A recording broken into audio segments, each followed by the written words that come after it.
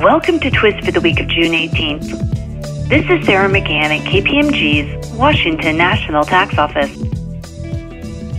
Senate Bill 99, the state's budget bill, was enacted over Governor Cooper's veto on June 12, 2018.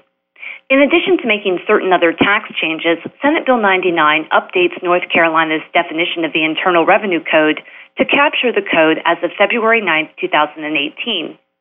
Senate Bill 99 also addresses certain aspects of federal tax reform.